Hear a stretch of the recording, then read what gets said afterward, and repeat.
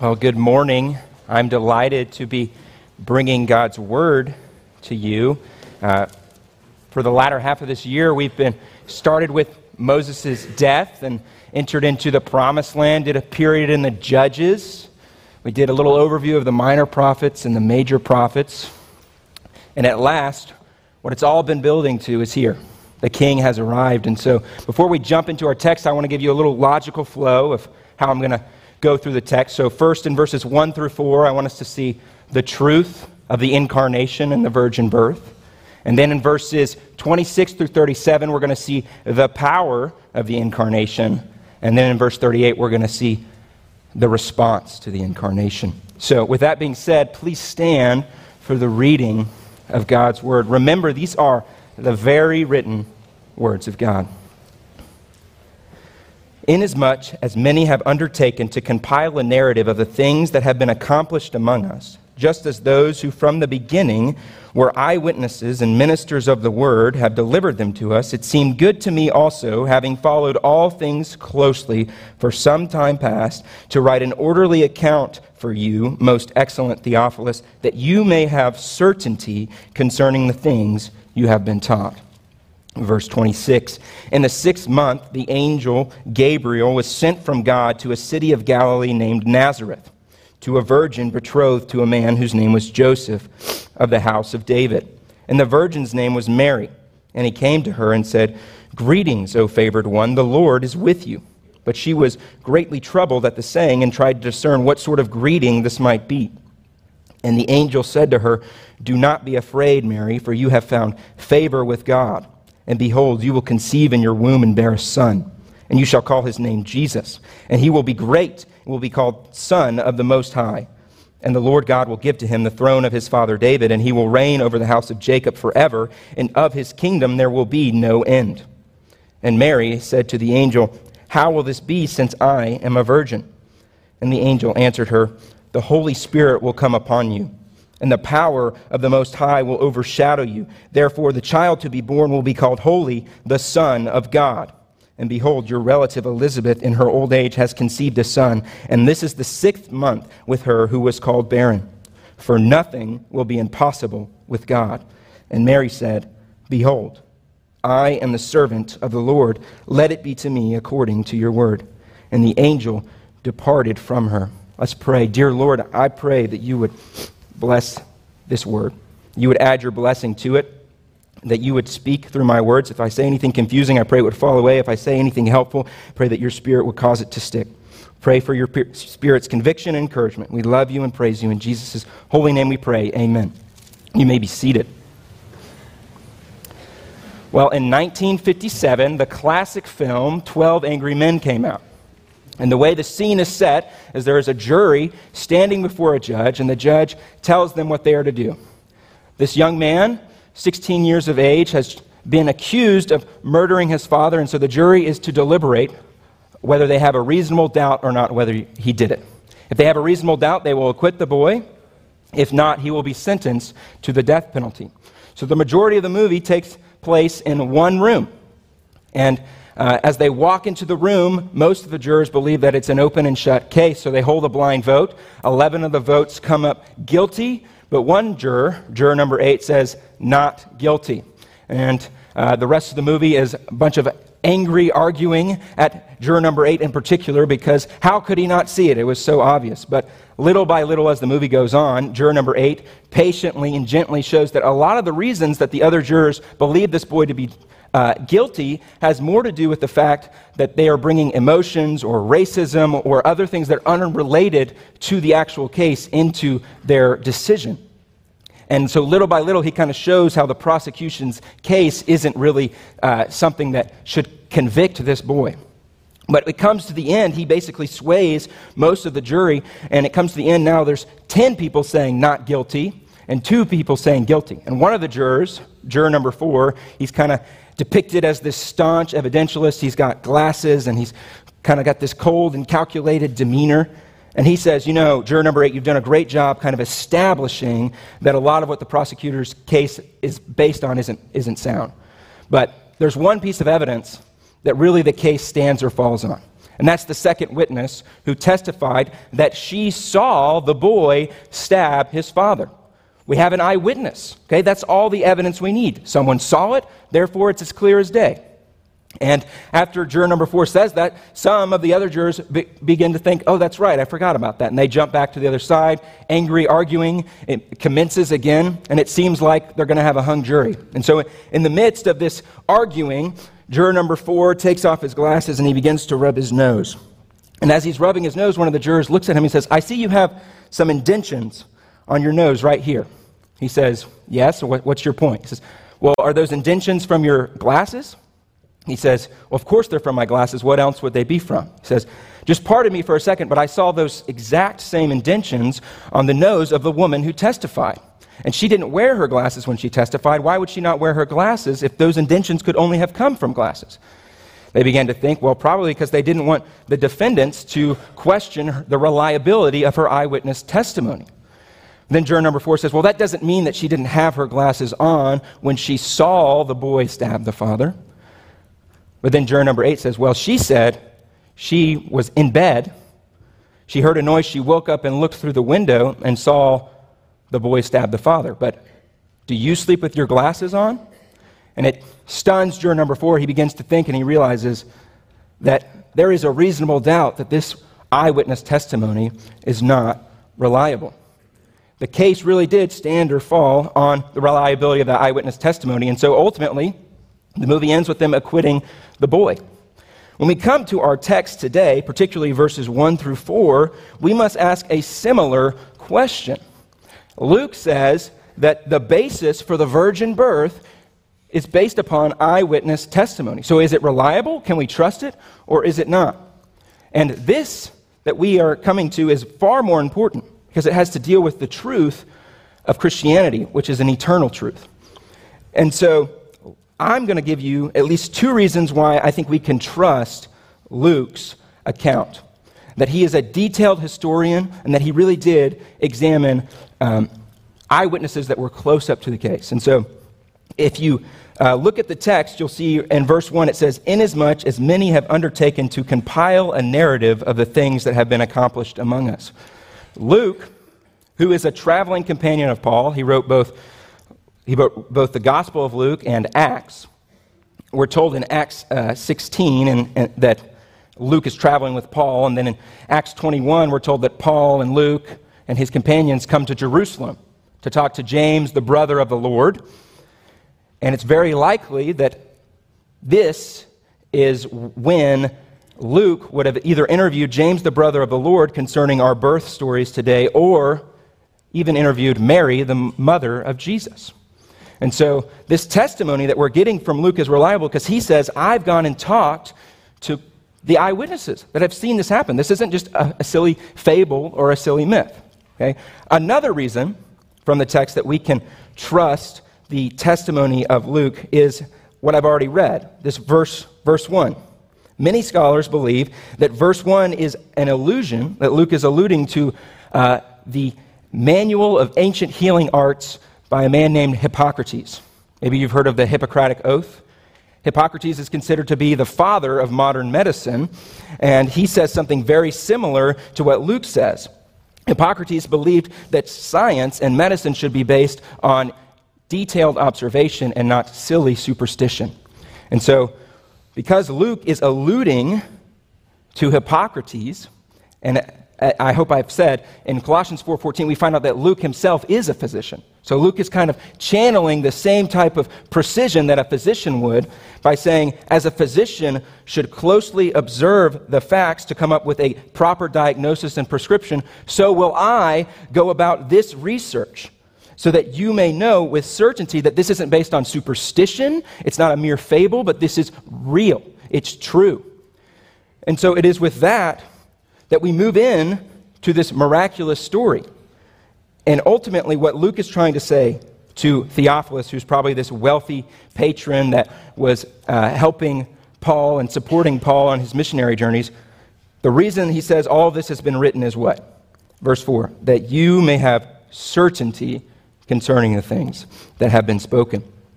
So when we step into this, what may sound like a crazy story, We can have certainty that it is true. And since it is true, we must be people who rightly respond to the power of the incarnation. So let's step into verse 26. We see in verse 26, it says, in the 6th month, the angel Gabriel was sent from God to a city of Galilee named Nazareth. Again, we see he's concerned with literal history. This is the 6th month of the pregnancy of Elizabeth, who was a barren woman, who the angel Gabriel appeared to and told her, you will have a son named John the Baptist. And so she has a miraculous birth. So it's in the 6th month of her pregnancy with John that the angel appears to him. So I want you to see that there's a literal aspect to this account.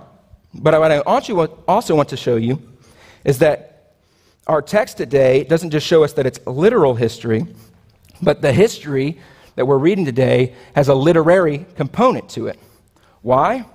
Because the author, ultimately, of this history is God. And so what we're going to see is that God's power is displayed in the incarnation because he has, throughout redemptive history, been preparing his people for the virgin birth of Jesus Christ. And so there's been allusions and prefigurements and prophecies and preparations being made for the birth of Jesus Christ. And so when we come to verse 27, and verse 34, verse 36, over and over again, Luke keeps saying that this story is very similar to other miraculous birth stories. Maybe you'll remember the story of Sarah and Abraham. Abraham is promised by God that he will have an heir, and that heir will be the father of many nations, and that Abraham will be the father of children that number the amount of the stars in the heavens. But after time goes by, that promise doesn't seem to come to fruition. So Sarah and Abraham begin to have doubts, and so they decide, well, maybe it will be through Sarah's maidservant Hagar. So they give Hagar to Abraham, and Hagar conceives and has a son named Ishmael, but God says it's not through Ishmael that this promise will come, but through Sarah, not through Hagar. And so, evidently, one day, Abraham is sitting out by a tree, and the Lord appears to him with 2 other angels. And Abraham, recognizing it's the Lord, he says, Lord, if I found favor with you, would you please allow me to make you a meal at our tent at home? So Abraham runs ahead of the Lord. He tells Sarah, hey, hurry, we need to prepare a meal for the Lord. He's coming. So Sarah goes into the tent, and she's preparing. The Lord eventually comes back, and he asks Abraham, where's Sarah? And he says, she's in the tent. And in response to that, the Lord says to Abraham, well, I want you to know I will surely return to you about this time next year, and Sarah, your wife, shall have a son. Now, Sarah hears this through the tent and laughs to herself.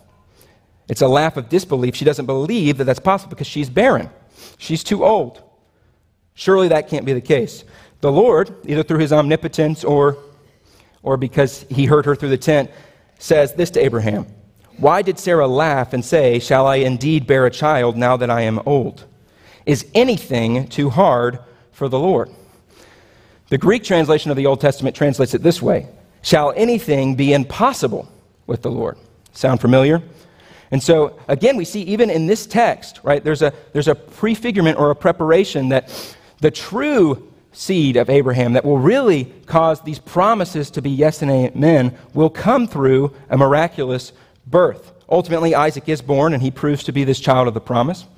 But it's interesting that throughout redemptive history, in the patriarchal period, in the time of the judges, in the precursor to the Davidic dynasty, it's sung about in the Psalms, it's prophesied about in the prophets, there's this idea that God brings miraculous deliverers and mighty deliverers through these miraculous birth stories. And so it seems odd and almost interesting that he would highlight this kind of weakness of a virgin and this weakness of a barren woman until you recognize that this has been a theme throughout redemptive history. Rebekah, Isaac's wife, also was barren. Isaac prayed. She conceives and gives birth to Jacob and Esau. Jacob and Esau are twins. Esau is rejected. Jacob becomes the father of the 12 tribes. Jacob has a couple wives, but the one he favors is Rachel.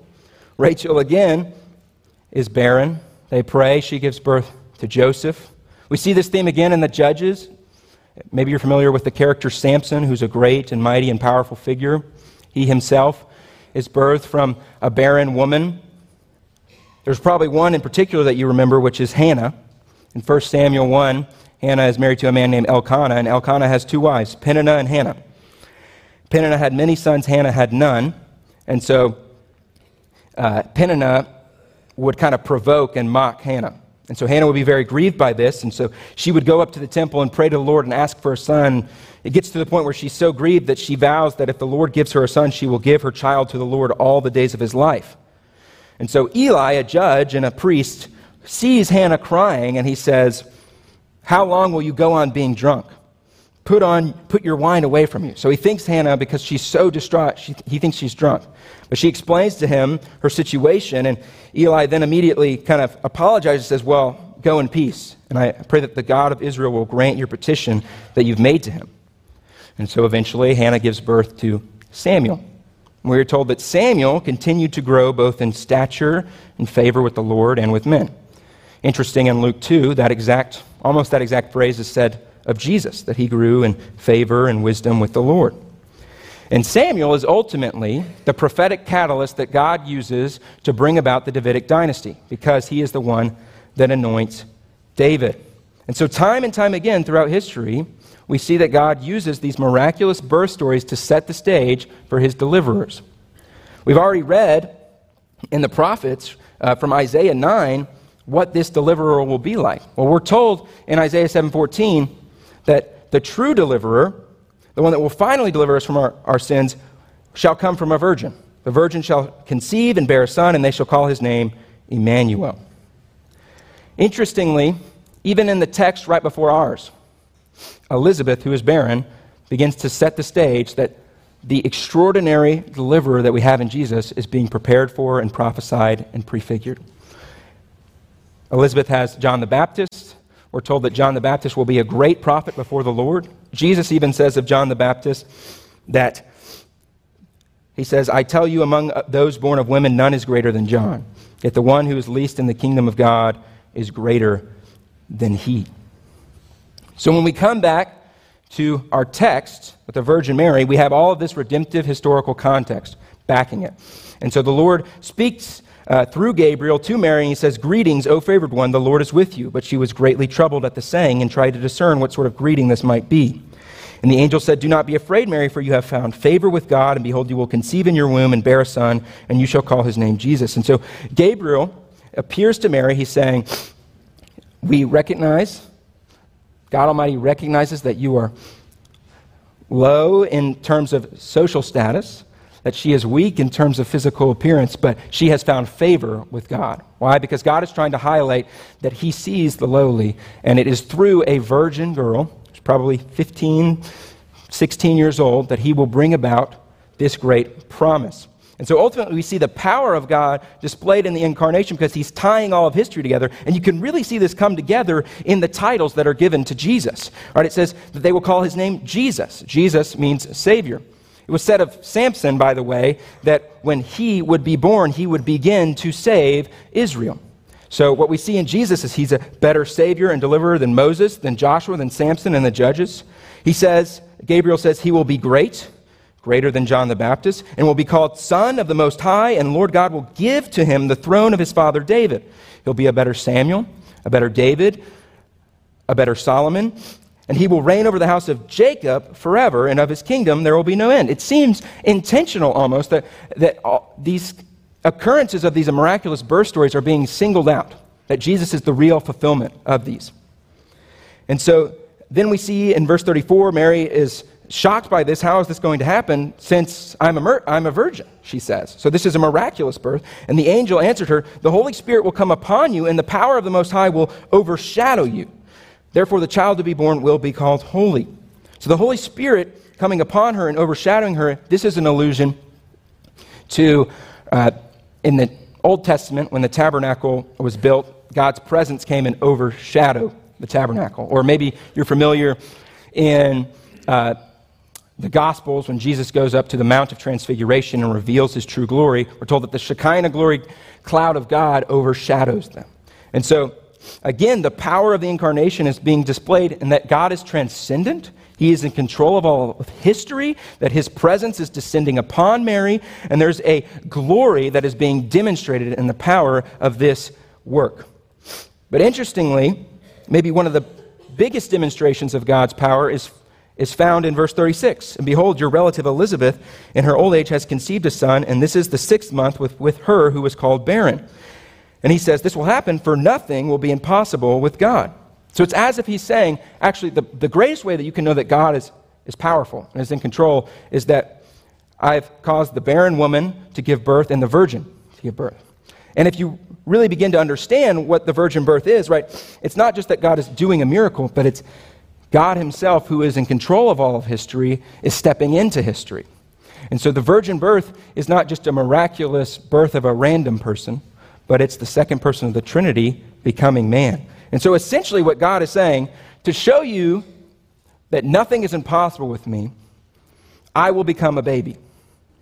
Now, I find that to be fascinating, because if I wanted to prove that nothing was impossible, like let's say if I were this great figure and I had great power, if I really wanted to prove to people that served me that I was all powerful, I'd probably come down from the heavens like Superman, and I would defeat my enemies easily with the blink of an eye, showing my might, showing my power, showing my speed, and there would be no context. There would be no competition. I would be unbeatable. No one would be able to challenge me. I would have proven that nothing would be impossible for me. But that's not what God does. God says, in order to show you that nothing is impossible with me, I will become a baby. Okay, how can I illustrate this? I think the best way to illustrate this is to think about the story Lord of the Rings. J.R.R. Tolkien wrote a story called Lord of the Rings. Most of you, I'm sure all of you, are very familiar with it. But in it, there is the great and terrible evil Sauron, who's created this powerful ring that corrupts people.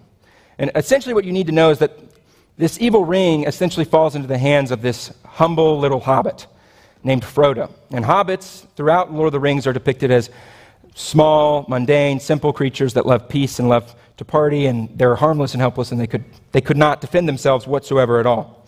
Well, eventually Frodo figures out from this great and powerful wizard who's benevolent and kind named Gandalf that this ring that Frodo has to be destroyed because it's the great ring of Sauron. And the only way for it to be destroyed is to be thrown into the fire from which it was forged. And that fire is in the evil lair where Sauron's influence is most prevalent. And so Frodo, when he realizes this, says, please take it, Gandalf. You must take it. I don't want it. I'm giving it to you. But Gandalf says something very interesting. He shouts out, don't tempt me, Frodo. I dare not take it, not even to keep it safe. Understand, Frodo, I would use this ring from a desire to do good, but through me, it would wield a power too great and terrible to imagine. So ultimately, if you know the story, the hobbits are the ones that have to take the ring to Mordor.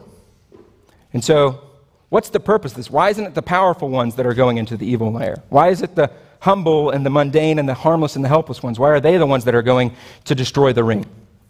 Well, theologian and writer Peter Kraft writes this. This is what Tolkien is getting at.